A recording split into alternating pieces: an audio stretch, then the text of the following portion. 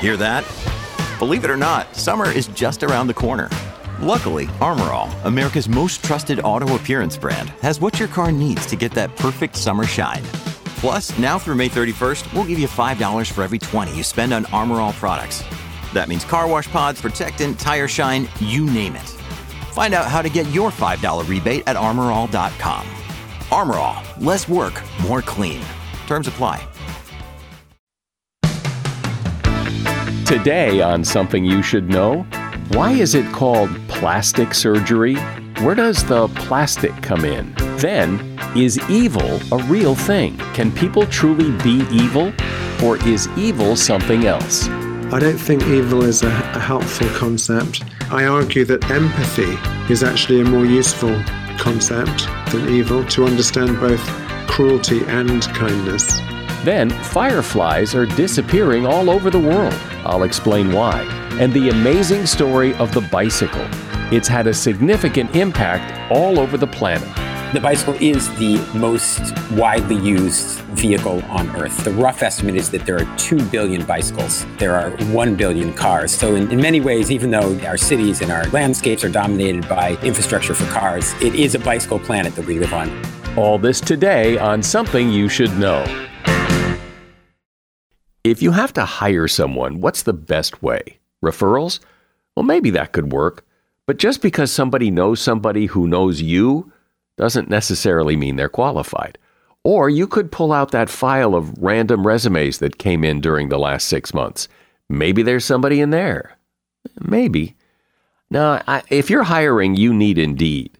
Indeed is your matching and hiring platform with over 350 million global monthly visitors, according to Indeed data, and a matching engine that helps you find quality candidates fast. As a business owner, I've found that hiring the right people, well, there's just nothing more important. Don't leave it to chance or a referral or a random resume. Use Indeed. In the minute I've been talking to you, 23 hires were made on Indeed, according to Indeed data worldwide. Indeed's matching engine is constantly learning from your preferences. So the more you use Indeed, the better it gets. And listeners of this show will get a $75 sponsored job credit to get your jobs more visibility at Indeed.com/something. Just go to Indeed.com/something right now and support this show by saying you heard about Indeed on Something You Should Know. Indeed.com/something. Terms and conditions apply. Need to hire? Oh, you need Indeed. Something you should know. Fascinating intel, the world's top experts, and practical advice you can use in your life. Today, Something You Should Know with Mike Carruthers. And in just a moment, we're going to tackle a big topic that is in the news and something I'm sure everyone has thought about, and that is the topic of evil. Welcome to Something You Should Know. We're going to start today with something I've always wondered about. Why is it called plastic surgery? Because most of the time, I don't think there's a whole lot of plastic involved. So why is it called plastic surgery? According to medical historian Lindsay Fitzharris, who wrote a book called The Facemaker, the term plastic surgery was first used in 1798 by a French surgeon. And at that time, the word plastic didn't mean what it does today, a synthetic substance that you make credit cards out of. Plastic simply meant something you could mold, like skin or soft tissue. Today, under the umbrella of plastic surgery is reconstructive surgery, which is the attempt to put something back the way it was, and cosmetic surgery, which is more about trying to improve over the way it was. And that is something you should know. The word evil comes up a lot. People talk about all the evil in the world, and there does seem to be a lot of it. And you have to wonder at times, what is it that makes people do such horrible things? When I think of evil, I think of Adolf Hitler, war crimes, school shootings, murder. But what is the force behind those things? What causes people to act with such hate or indifference? Is evil an actual force, a thing Do people simply have evil in their heart? Or might there be another way to explain evil? Simon Baron-Cohen studies evil as a scientist. He's a professor of developmental psychopathology and director of the Autism Research Center at the University of Cambridge. He's the author of more than 600 scientific articles and 4 books, including The Science of Evil, on empathy and the origins of cruelty. Hey, Simon, welcome to Something You Should Know. Hi, thanks for inviting me. Sure. So how do you look at evil? What is it? Well, we use the word evil in the English language all the time, but I'm a scientist and I'm trying to understand the question of why do people sometimes act with cruelty and the flip side, act with kindness. And I think the concept of evil doesn't really help us to answer that question. I mean, it's just, it's a word that, in a way that the word evil means this person did something bad. But it doesn't help us understand why that person acted in a bad way. I argue that empathy is actually a more useful concept than evil, to understand both cruelty and kindness. Empathy is something that scientists have been able to study in terms of the brain, in terms of the mind, and in terms of why people lose their empathy under certain conditions. And the main argument is that, when people act with cruelty, it's because their empathy is in some way impaired, affected. And when they act with kindness, it's because they are using their empathy. Okay. And so what is empathy? How do you define that? So empathy is a kind of very broad concept, but there's at least 2 parts to it. So psychologists talk about cognitive empathy, which is the ability to put yourself into somebody else's shoes, to imagine what they might be thinking or feeling. And then there's another component called affective empathy, which is the emotional response we have to somebody else's thoughts and feelings. So the first kind of empathy, the cognitive part, is sort of recognizing what someone is thinking or feeling, maybe from their facial expression, from what they say, from their body language, or just the context. But the second part is responding. It's kind of how you feel in your guts if you see somebody else in pain. So basically you're saying that when people do something that we would consider cruel or evil, it's because they lack empathy. Cruelty is best explained by a reduction in affective empathy. And the best case to think about are psychopaths or people who have antisocial personality disorder, because they can do the first part of empathy pretty well, and sometimes even to a very high level. So they know what their victims are thinking and feeling. That's how they're able to manipulate them, deceive them, find their vulnerability. But they don't seem to have the normal levels of affective empathy in the sense that they don't care about their victims. So that's how they're able to hurt other people. And these are just 2 parts of a process of empathy. I call it the empathy circuit in the brain, which can be affected by both genetic factors, other aspects of biology like hormones, but also, most importantly, social factors. If I lack empathy or something's not going right in my head with empathy, so that I'm not able to put myself in your shoes, doesn't necessarily mean I'm going to be cruel to you, though. No, you're absolutely right. I think what empathy does is it puts the brakes on our behavior. So we might be angry, we might feel that we've been badly treated, and we might have a very strong desire for revenge, for example. But empathy is, it stops us from hurting others by making us think, well, how would the other person feel? And so it's kind of it intervenes between our feelings of often driven by anger and acting on that anger. It would seem to me that there are other things at work here too. Like I may not be cruel to you because it's not my character to be cruel, or I can reasonably and logically see there's no benefit to being cruel and being evil. So I choose not to, even though I might feel like, getting revenge, but I'm smart enough to know there's no point to it. Yeah, so you're absolutely right that other processes are also at play, including, using reason or logic. What you might take a very kind of calculating approach to how you treat other people and simply think, what are the benefits? What are the potential losses or risks? And just act in your own best interest, even without using empathy. You might just use logic.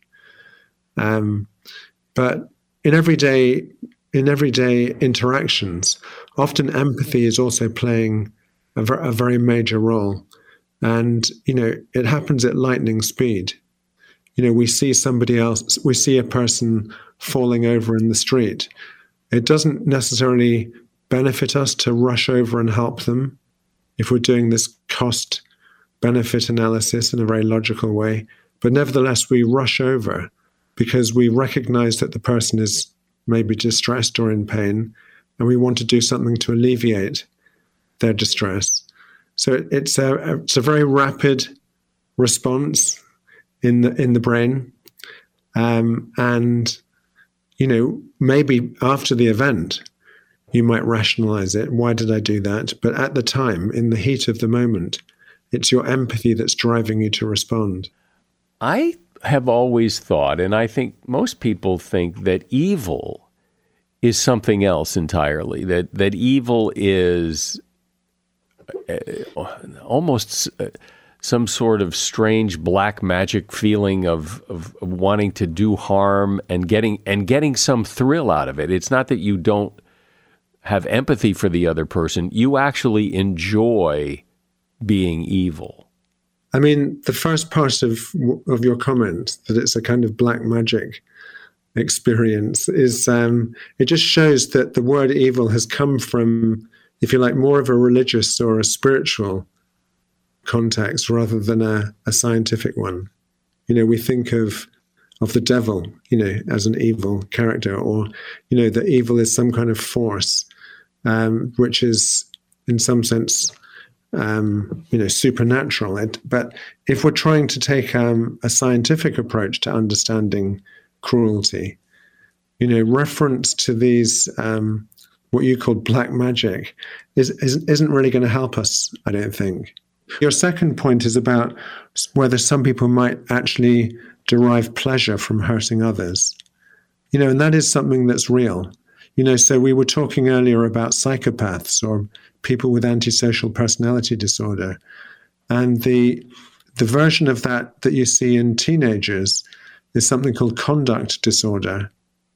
So, delinquents, teenagers who, for example, might get involved in antisocial behavior, hurting others or hurting other people's property. But some of the research using MRI scanning has shown that the reward pathways in the brain, which is activated when we enjoy something, those pathways are also activated in these kids, in delinquent kids, when they see somebody else in pain. And, that is, it's a shocking thing that a person could feel pleasure at somebody else's pain. But we do have to recognize that's a real phenomenon and try to understand where it's come from. But I think any kind of analysis of that behavior would say that empathy is absent in that situation. You're seeing somebody else in pain and you're getting pleasure from it, suggests that you're not really empathizing. But why would one person get pleasure out of evil and cruelty and another person not? What is the difference?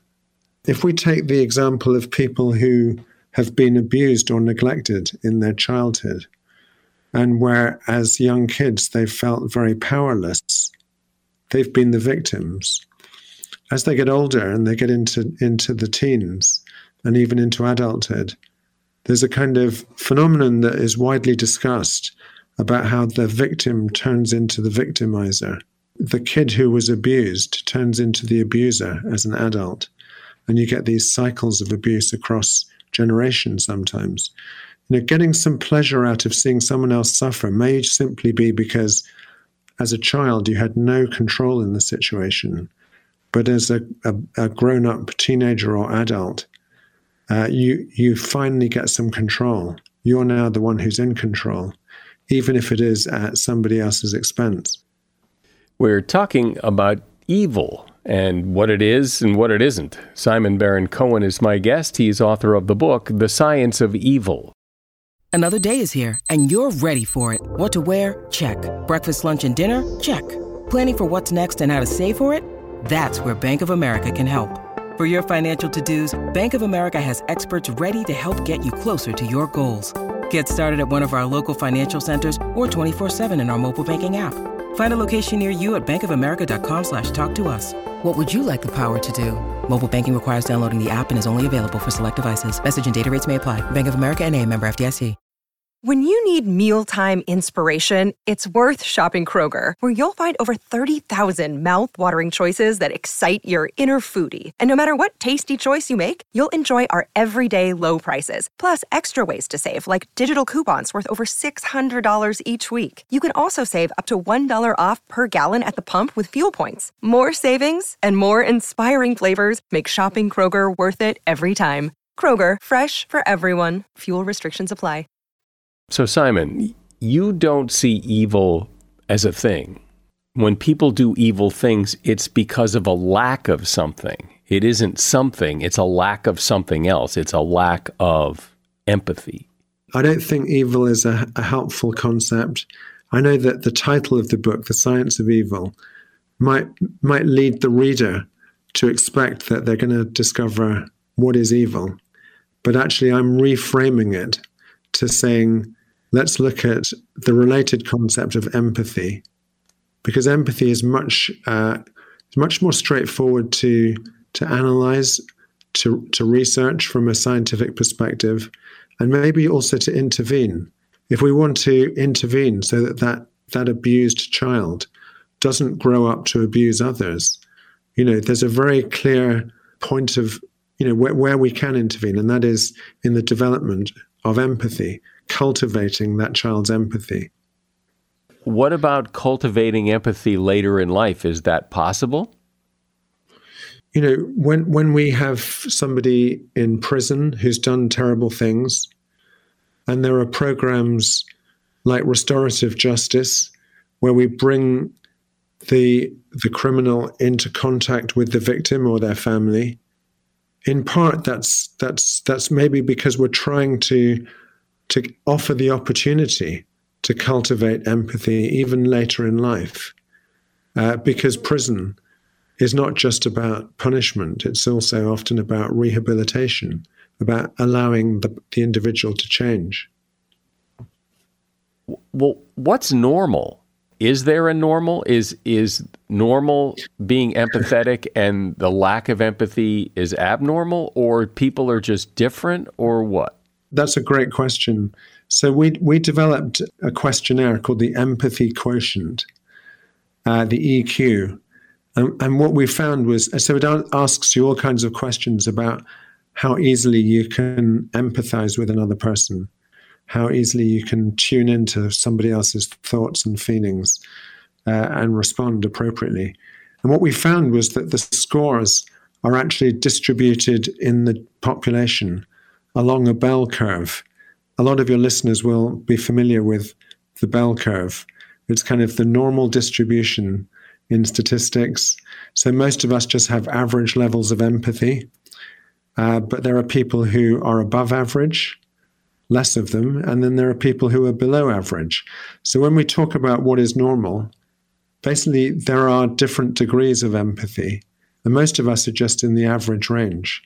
So you and I might not have great empathy, but we have enough to be able to kind of live in a community where we're not hurting other people on a day-to-day basis. We're considerate towards our neighbors, towards our friends and colleagues and family.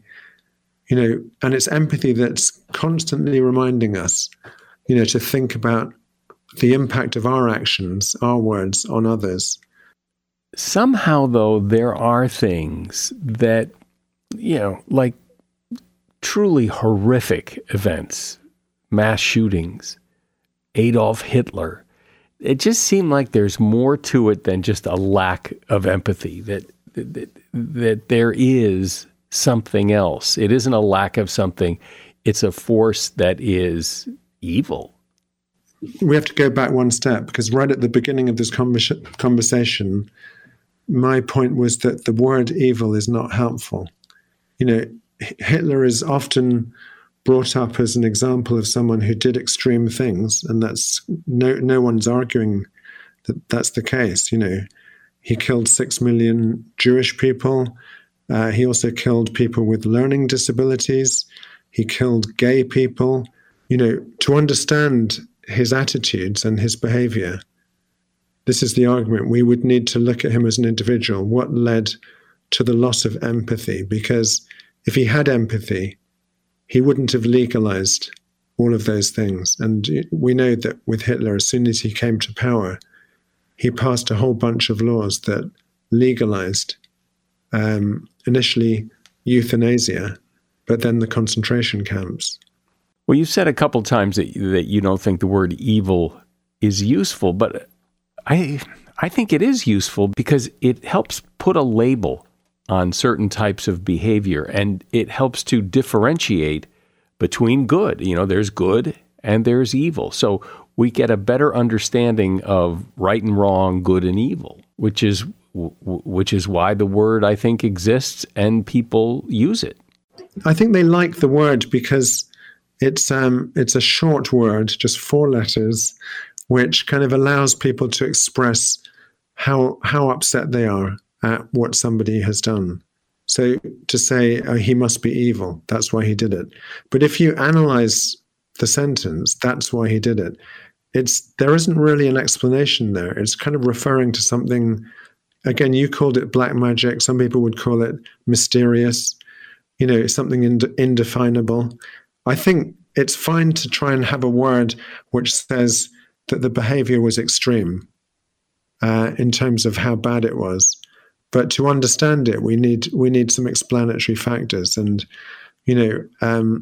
the science is now getting to this point where we can point to social factors like early deprivation and abuse, but we can also point to biological factors, which include genetics and prenatal hormones, all kind of combining to influence how much empathy a person has. I don't see anything similar going on in terms of trying to really understand this concept of evil. In fact, I find the concept of evil unhelpful. Well, I get what you're saying about, that from a scientific point of view, that it isn't helpful to talk about evil because it is this mystical thing. But from a living your life point of view, it does seem helpful because I think people need to make sense of the world somehow, and that's what religion does, and that there is evil, and that is something to avoid and something to keep away, and that it may be not scientific, but it does serve a purpose. Yeah, but I think if you look at the word and try and analyze, is it helping you? Is it a helpful word for us to have? In some ways, I find that the word closes down any questioning. To say, well, the person did that because they're evil. It's as if that's the end of the story. Whereas, the approach that I'm suggesting, where we look at, what are the determining factors that influence how much empathy a person has? Empathy is a kind of normative process, as we've said, and some people have more of it than others. But, what is it that determines how much empathy you have, and what are the factors that can interrupt your empathy? And one, for example, that we haven't talked about is stress, and when you're feeling under threat. So if we take a conflict like the Israel-Palestine conflict, where we've had two communities living for almost 100 years, both feeling threatened by the other. When you feel under threat, if you feel your country is going to be bombed, for example, it's very difficult to have empathy for the other community. Instead, you're living in a state of fear the whole time. And the hormones, the stress hormones related to fear, such as cortisol, can be at a very high level, which are kind of blocking the empathy process. And it's only when you're in the position of, if you like, security, that you have the luxury to think, I wonder what the other person is thinking or feeling, and I wonder if I can help. And the same would be true at an individual level, not at a community level, but at an individual level. If you've been, repeatedly assaulted, it's very difficult to have empathy for the people who you fear may assault you again. Well, I think people will always use the word evil because it describes something that people readily identify as the opposite of good. It's evil, it's bad. But as I listen to you talk, and the more I think about this, I think you're right, that you can't really put your finger on evil, that it isn't a thing. There is no magical force. There has to be something else that explains it. And this has been an interesting discussion exploring that explanation. I've been speaking with Simon Baron-Cohen. He is a professor of developmental psychopathology and director of the Autism Research Center at the University of Cambridge. He's the author of several books, including The Science of Evil, on empathy and the origins of cruelty. And there's a link to that book at Amazon in the show notes. Thank you, Simon. Appreciate the conversation. Great. I enjoyed it. Thanks again, Mike. Bye-bye. As a listener to Something You Should Know, I can only assume that you are someone who likes to learn about new and interesting things and bring more knowledge to work for you in your everyday life. I mean, that's kind of what Something You Should Know is all about. And so I want to invite you to listen to another podcast called TED Talks Daily. Now, you know about TED Talks, right? Many of the guests on Something You Should Know have done TED Talks. Well, you see, TED Talks Daily is a podcast that brings you a new TED Talk every weekday in less than 15 minutes. Join host Elise Hu. She goes beyond the headlines, so you can hear about the big ideas shaping our future. Learn about things like sustainable fashion, embracing your entrepreneurial spirit, the future of robotics, and so much more. Like I said, if you like this podcast, Something You Should Know, I'm pretty sure you're going to like TED Talks Daily. And you get TED Talks Daily wherever you get your podcasts. I'm willing to bet that you know how to ride a bicycle.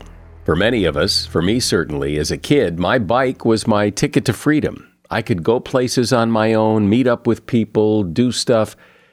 And think about it, all over the world, every day, people ride bikes for fun, to get to work, to run errands. I mean, the bicycle has become a very important player worldwide.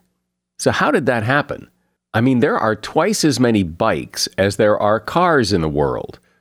What is it that makes the bicycle so special? Well, someone who knows a lot about this is Jody Rosen. He is a contributing writer for the New York Times Magazine and author of the book, Two Wheels Good, The History and Mystery of the Bicycle. Hi, Jody. Welcome. Hi, Mike. Great to be here. So when did the bicycle first show up? What was the first bike? You know, there were many, many attempts over the centuries, even the millennia, to create something like a bicycle. But it was only, strangely, in the second decade of the 19th century, in 1817, that a German minor nobleman named Karl von Drais invented the first bicycle, or really proto-bicycle, because it was a vehicle that had two wheels lined up in a straight line like a bicycle does. It definitely is recognizably a bicycle, but it didn't have pedals or a chain drive. Karl von Drais called it a Laufmaschine. That's the German word, which translates roughly to running machine, because it was a vehicle you propelled, you kind of straddled it and moved your feet along the ground, pushed it along like the balance bikes, the push bikes that you see children riding these days to learn how to balance their bodies on the bike. So at what point did we get something that is more like the modern bicycle? It was only in the mid 1880s that we got what was then called the safety bike or safety bicycle, which was so called because it wasn't as dangerous as these earlier bikes. And that's the modern bicycle, which has, a chain drive that loops back to the rear wheel, has two wheels of equal size, and it gives you a nice smooth ride. So when I think of the early days of the bicycle, I think of those bicycles like that had that really huge wheel in the front and the little thing in the back. And, if you had to balance on it, and if you fell, you'd probably kill yourself. So what was that all about? What was the deal with the big, huge front wheel? Yeah, because it was a direct drive bike, there was no gearing system on the bike. So the reason you have a big front wheel is so that you can travel a further distance with each rotation. That is, like, if you had a tiny wheel at the front, you'd have to push the pedals around many, many, many times to even, go 10 yards. When you're riding the high wheel or the big front wheel, one rotation of the wheel would shoot you along the ground a slightly longer distance. When we got the safety bicycle, the modern bicycle, which had this chain drive that looped back to the rear wheel, that created a gearing effect so that you could go further distances, and you could have wheels of equal size instead of that big front wheel. One thing I'll add about the big front wheels, it was an extremely dangerous bike to ride. It was very hard to mount. You had to sit very high on the bike, and people were prone to taking headers, as they called it back then, to flying over the front of the handlebars and knocking their heads on the ground. So it was an important innovation to create a different model of bike that was safer to ride. What is it, do you think, about the bicycle that, I don't know if there's any statistics on this, but I don't know anybody that can't ride a bicycle. It's pretty universal. There's that expression, it's like learning to ride a bike, right? Once you learn to ride a bike, your brain works in a way that you instantly assimilate the skill. It's actually pretty easy to learn to balance your body on the bike and turn the pedals and move along. It's a very well-engineered machine, and it's a very democratizing machine. A bicycle can bear 10 times its own weight. So if you're a very big person, you can ride a bike. You can even ride a bike if you're a bear. Remember in the old circuses, they would have animals that rode bicycles as a kind of a stunt. So there were bears that rode bicycles, but it's also a machine that a child can operate, that crucially old people can operate. And the bicycle is the most widely used vehicle on Earth. The rough estimate is that there are 2 billion bicycles on the planet. There are 1 billion cars. So in many ways, even though our cities and our towns and our landscapes are dominated by infrastructure for cars, it is a bicycle planet that we live on, because that's the way, in so many places, that's the primary means of travel. When the bicycle became something that people were aware of and people started to ride, was it a big deal at the time, or was it like, a couple of people riding it here, a couple of people, and it just kind of grew slowly, or was it like a big deal? It was a huge deal. The bicycle was hailed as the greatest invention of the 19th century. And if we think about the various other technologies that were developed in the 19th century, that's saying something. After all, this is the century that gave us the steam locomotive and, the phonograph and the movie camera.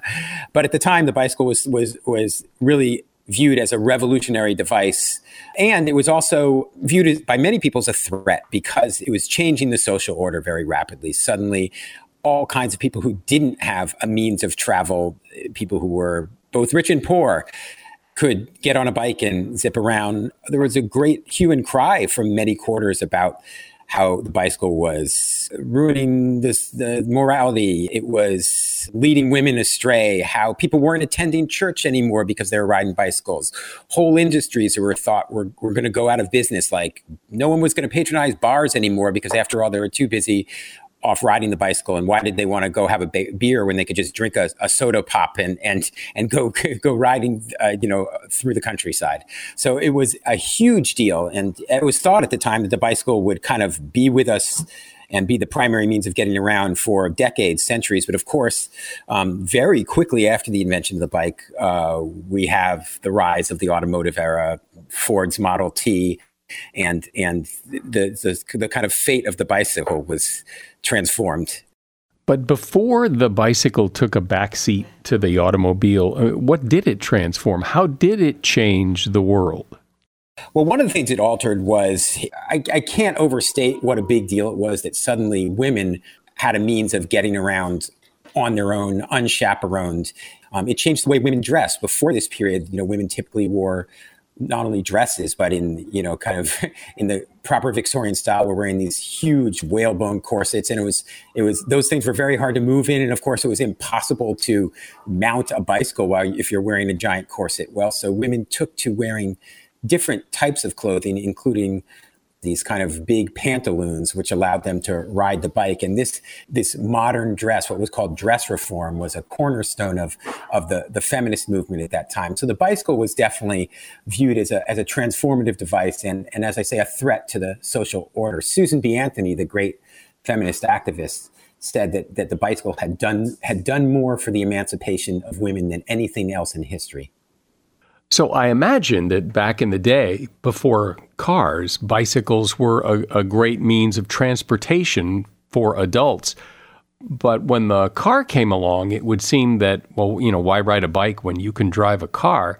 And I know certainly in the U.S., especially, that bicycles were more something kids rode than adults, at least when I was growing up. So the bike was marginalized in various ways and kind of reframed as a toy. This was a deliberate strategy by the bicycle companies. They were like, let's market the bike as a plaything for children. And moreover, let's market it as kind of like a starter car. So if you see the design of bikes, for instance, from the 1940s and 50s, bicycles in the US were built with these great big gas tank type things in the frames. The idea being that a child riding a bike was kind of in training to eventually be a motorist. And when they got older, they would discard the bike and take to the road in a vehicle that had an internal combustion engine and ran on gasoline.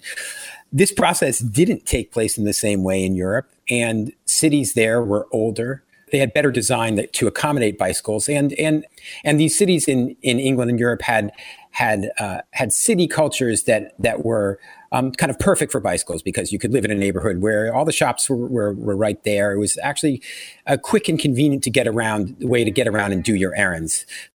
Even though bicycles and automobiles are clearly very different, but they also seem related. They share the road, they have wheels. How else are they related?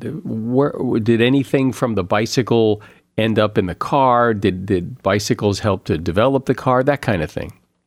Some of the parts that were first developed for bicycles, ball bearings, brake pads, became cornerstones of car manufacturing. And things like dealer networks, assembly lines, planned obsolescence, those were first developed by bicycle manufacturing moguls in the late 19th century, many of whom transitioned to the manufacturing of cars after the success of Ford's Model T.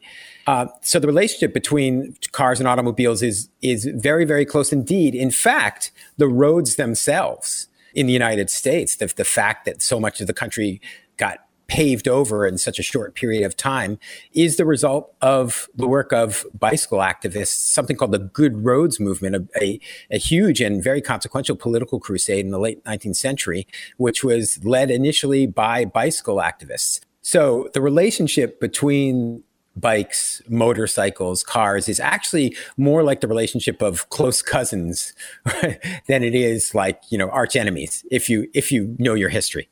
I'm going to guess that while COVID was bad for a lot of businesses, it probably was pretty good for the bicycle business, yes? The pandemic, when we were all in lockdown and suddenly the streets were cleared of cars, was a big moment for bicycle revival. There were record numbers of bike sales in the United States, record numbers of new cyclists taking to the streets to use the bicycle to commute to and from work because they were worried about social distancing, didn't want to be on public transportation, and the bicycle suddenly had a different kind of appeal. So what I'd say is the biggest changes in the world that bicycles are making are quite possibly happening now and are still to come. We may be entering a kind of a new golden age of the bicycle. And that's certainly what a lot of the urban planners and bicycle advocates think and are hoping for.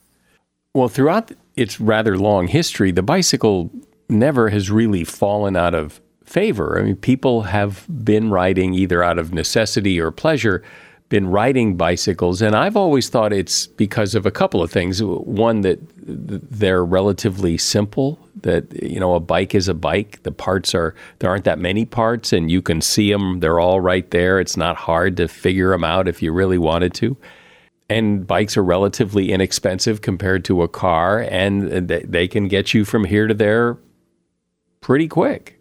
But also, I think the other reason they've stuck around is it's really fun to ride a bike. The feeling you get riding a bike is a special feeling. To feel the wind rushing over your body, to kind of have such control over the machine yourself, to be able to move slow and fast. The pace that you move on a bike is kind of the ideal pace to sort of take in the world, to view the panorama around you, to interact with the environment, the elements. So I think that's part of the eternal appeal of the bicycle too. They're really fun to ride. That you're speaking earlier about that moment when you're a child and you feel that sense of liberation when suddenly you're pedaling the bike under your own power, and maybe your dad or mom who's behind you steadying the bike isn't there anymore. An adult can reconnect with that feeling every time he or she rides the bike. You kind of want to say "we," so that's also part of the appeal. It just feels real good to ride a bike. So here is something that I've noticed that is reflective, I assume, of the popularity of riding bikes. When I was a kid, we didn't so much as go ride bikes to ride bikes. It was to go to the store or to go to somebody's house or something. But today, and around where I live, on the weekends, there are just packs of people with, their helmets and spandex suits and riding bikes in groups just to ride bikes. It's the reason for riding. It isn't just a means of getting from here to there. It was really in the 1970s when there was an enormous bicycle boom. In 1972, 1973, and 1974, for a variety of reasons, including the OPEC oil crisis, Americans took to the bike in huge numbers. I was saying in 1972, 1973, and 1974, the bicycle actually outsold cars in this country. That hasn't happened since. But part of the big impetus for that bicycle boom was new ideas about physical fitness. And I think those have really stuck around. People ride bikes because it's a great way to keep your body in shape. And it's a way to keep your body in shape even when you're maybe too old to do things like play a pickup basketball game. Maybe jogging isn't your thing.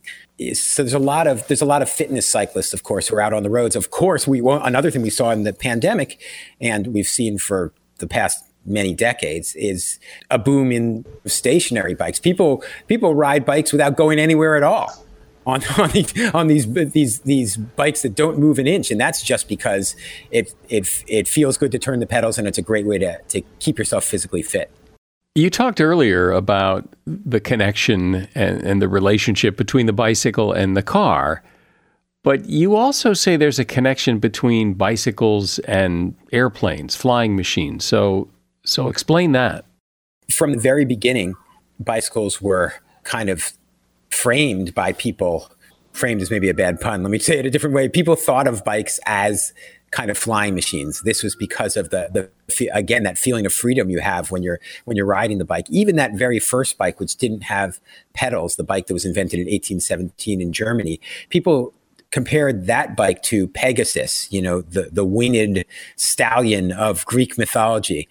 This was an idea that was really stuck around in culture and popular culture through the decades and across the 2 centuries of the bike's existence. For instance, in the late 19th century, there were lots of advertisements that depicted bikes in outer space, kind of, flying up to the moon and zooming around the stars. Think of the very famous scene in Steven Spielberg's E.T., where Elliot and with E.T. in the handlebar basket go for this incredible bike ride through the sky, and they're silhouetted against the moon. It's a very dreamy idea, but the fact is it's not, as it turns out, just a dream. because there was this very important connection between the invention of the bicycle and the invention of the airplane. The Wright brothers, Orville and Wilbur Wright, were in fact bicycle mechanics and bike manufacturers. And during the period where they were sort of experimenting, trying to figure out how to invent an airplane, they used parts out of their bike shops to sort of do experiments. They hitched up bicycle wheels in strange configurations to learn about how the phenomena of lift and drag worked. And what they realized, kind of the crucial breakthroughs they made in their ideas about how a plane could fly through the sky, what a pilot could do to operate a plane, come from the ideas of balance that they learned from bicycles. They were bicycle people, and they realized in the same way that a cyclist could balance on his bike and keep it moving forward, well, maybe a pilot could do the same. So the Wright Flyer, which finally touched off above the ground in the early 20th century, was a device that they built using tools straight out of their bike shop. So there's this real kind of direct connection between the first airplane and the bicycle. And as I say, there's also this more nebulous or almost sensual connection between bikes and flying. If you think about the bicycle tire, it's filled with air. You're really riding on air when you turn the pedals and you zoom across the land. So in that sense, when people say, "Oh, I feel like I'm flying," when they're riding their bike, yeah, maybe in a sense they are. Well, it's a great story, the story of the bicycle, and a story that, in many ways we're all part of. We're all participants in the history of the bicycle. Jody Rosen's been my guest. His book is called Two Wheels Good, The History and Mystery of the Bicycle. And you'll find a link to that book in the show notes. Thanks, Jody. Thanks, Mike. I really appreciate it. I grew up in the Northeast, in Connecticut mostly, and one of the things I always look forward to in the summer, on those hot summer nights, was fireflies, or sometimes we called them lightning bugs. But did you know that there aren't as many fireflies around as there used to be? The firefly population is shrinking worldwide, and one of the reasons fireflies are fading is due to what scientists call light pollution. Increased artificial illumination in what used to be rural areas are throwing off fireflies. It interrupts their ability to signal each other for mating, which means fewer baby fireflies for next year's light show. Even natural light sources inhibit them. Fireflies usually take the night off if there's a full moon. And that is something you should know. The next time you and your friends are sitting around talking about podcasts and someone asks what you listen to, I hope you'll tell them something you should know and that you'll suggest they do the same. I'm Mike Carruthers. Thanks for listening today to Something You Should Know. The Bigger Pockets portfolio of podcasts are worthy of your investment. We're having a real conversation as real estate investors. New episodes available every day. It's important to buy where it makes money and not necessarily where you want to travel to. Bigger Pockets, On the Market, Rookie Real Estate, or Money Podcast. The purpose of flipping is to create more cash so then you can reinvest into other types of properties. The Bigger Pockets Podcast, on YouTube or wherever you listen.